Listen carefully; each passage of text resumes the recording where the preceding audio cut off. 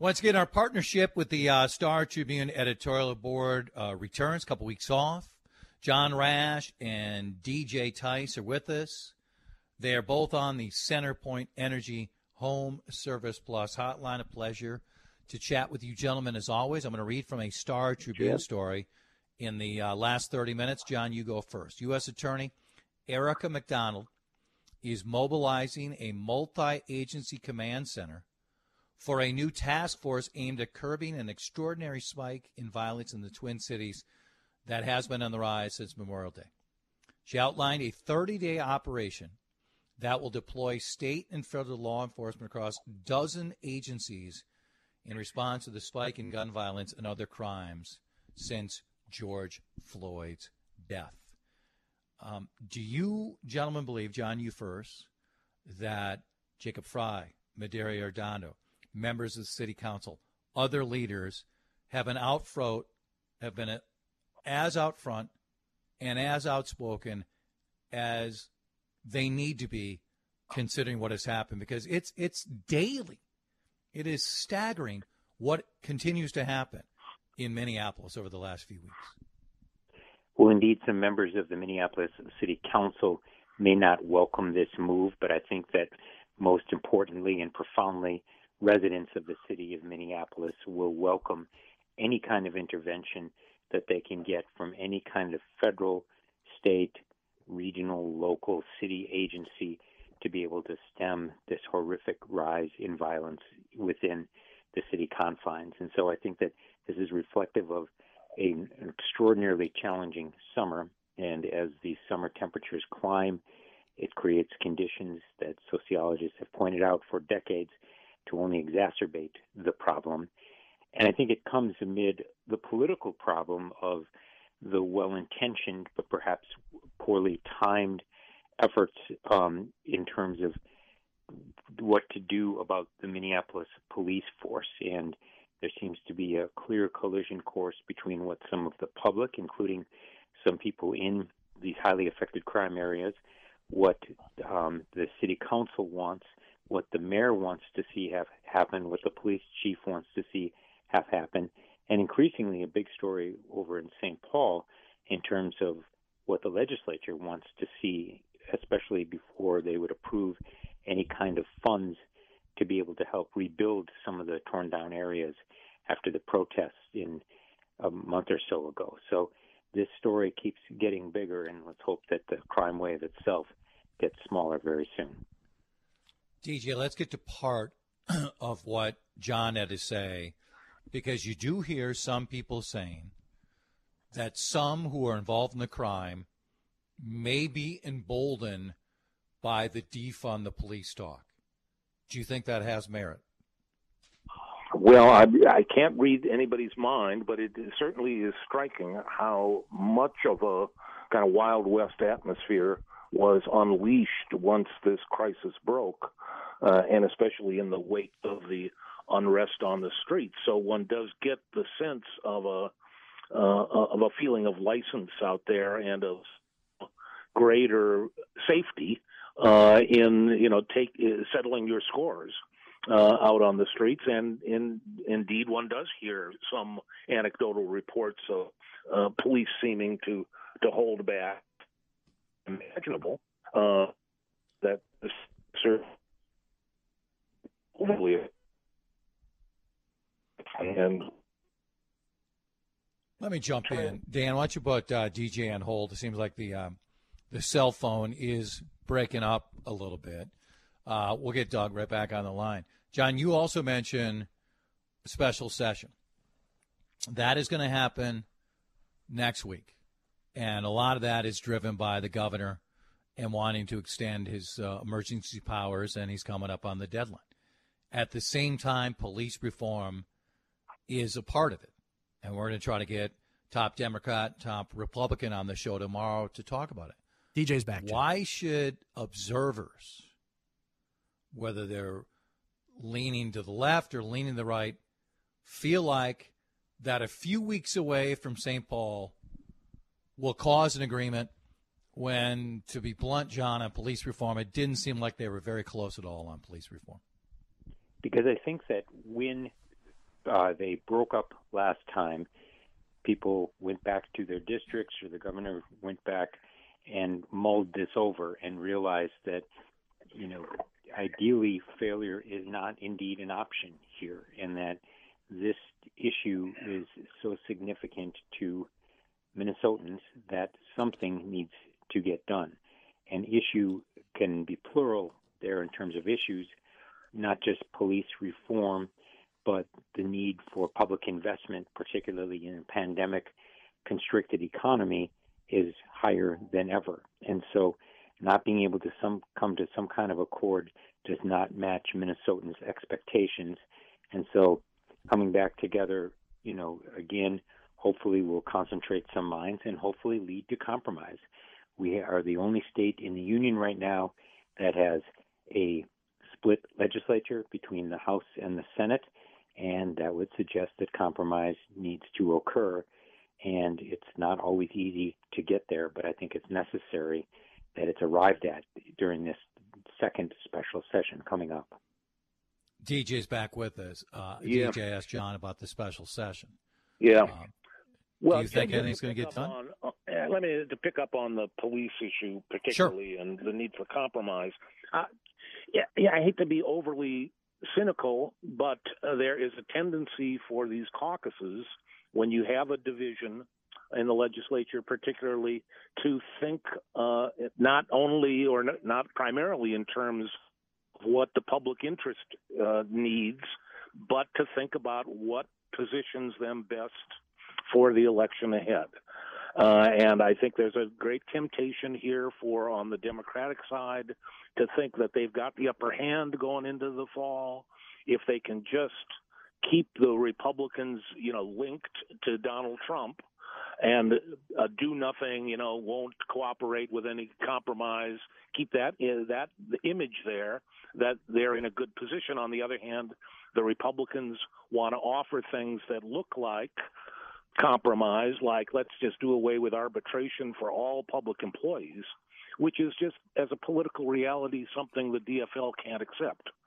So they're guaranteed that nothing will really happen, but they can try to make it look like they're trying to compromise.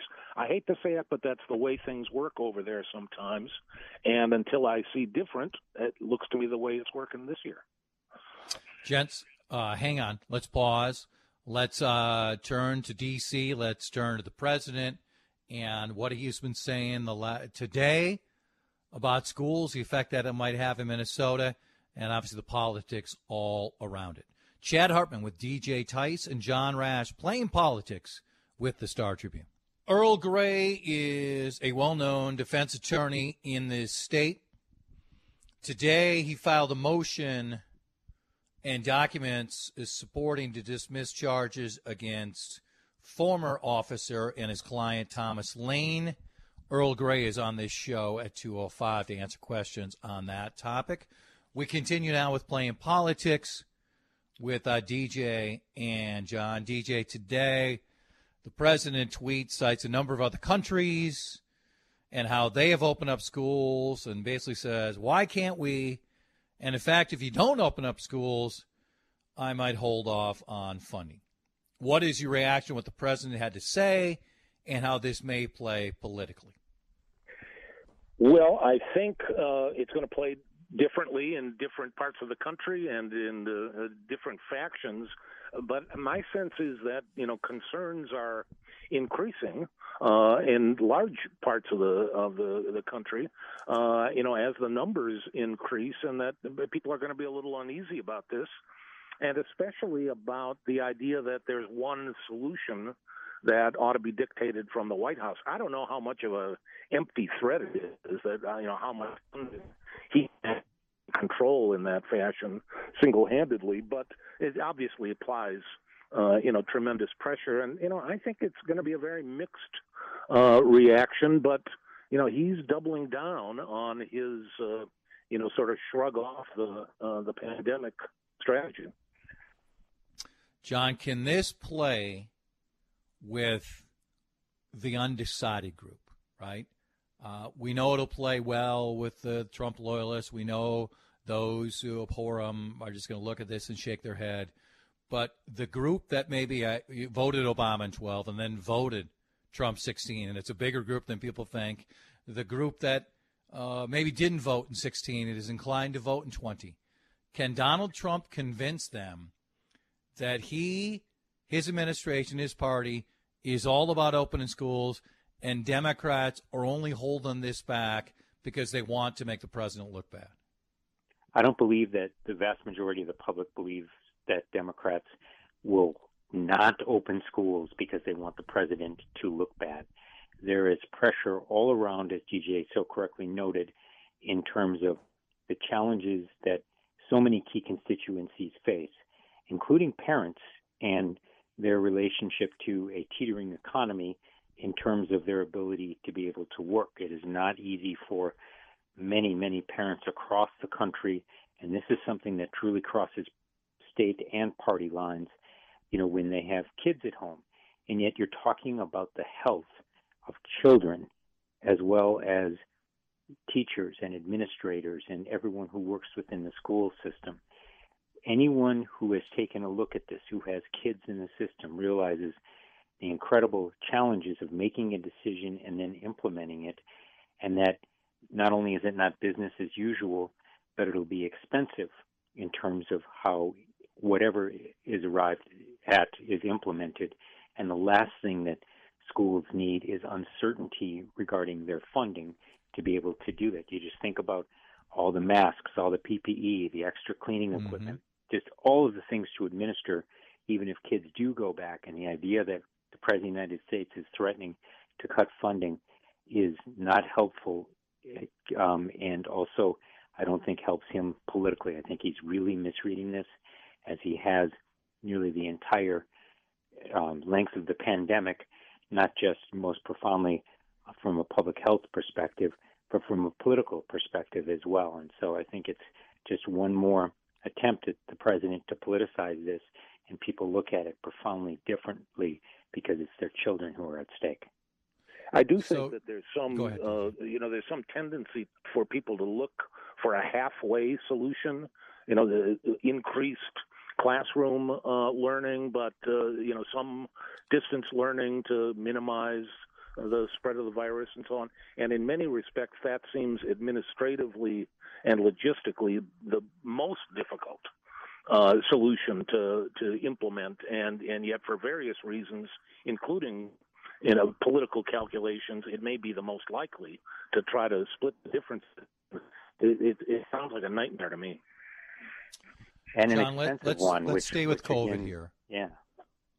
And let me just mention, the president on Saturday at the White House offered up a statement which just isn't factually true, saying 99% of COVID-19 cases are harmless. That's not true. We yesterday had more than 60,000 people in the country test positive. We've passed 3 million. We did have 993 people die yesterday. That's a huge number. That's the biggest in a month. But defenders of the president and those who say they're pointing out a huge part of this will say that yesterday was a bad number, no doubt about it, and any number's bad. But that the death number has not risen in any way close to the positive case number. Do you both, and John, you go first, the media has done a fair enough job in explaining all aspects of this, that yes, we're seeing a huge spike in areas, that yes, the 99% statement is not close, but also that we should emphasize, because a lot of the numbers are going up with 20 to 40-year-olds, that hospitals are better at treating people, that sadly the death count is still too high, but it hasn't spiked in correlation with the other numbers.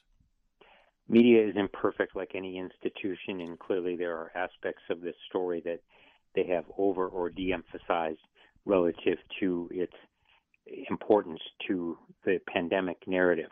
That being said, I think that they've been very data-driven. They have reported as many aspects and angles of this as I think is reasonable.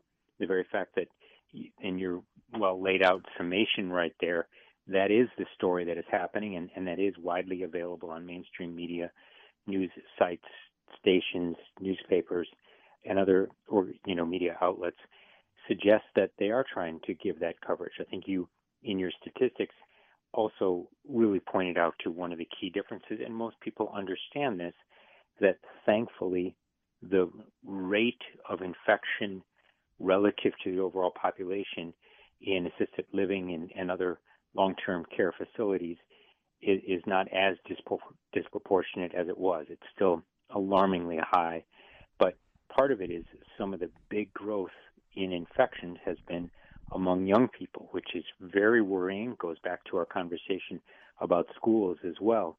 But while young people are getting this at a really steep rate at this point, they have fewer comorbidity conditions that would lead to mortality. Thank goodness for that. But I think that a lot of people understand that's part of the reason why we see this. While we're seeing this spike in cases, we're not seeing a commensurate ratio of lethality to this, and let's hope that continues. So I think that's being communicated, and I think that, pursuant to your question about President Trump, public opinion polls across the board have shown that the public has very low confidence in what his presentation of this crisis is.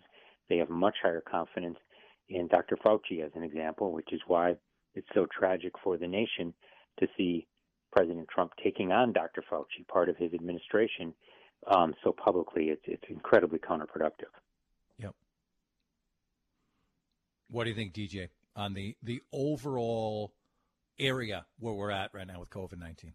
Well, back to the media question. I think the media has struggled in various phases of the pandemic to keep things in context. Part of the trouble is our tendency now with everything is to boil it down to a binary alternative.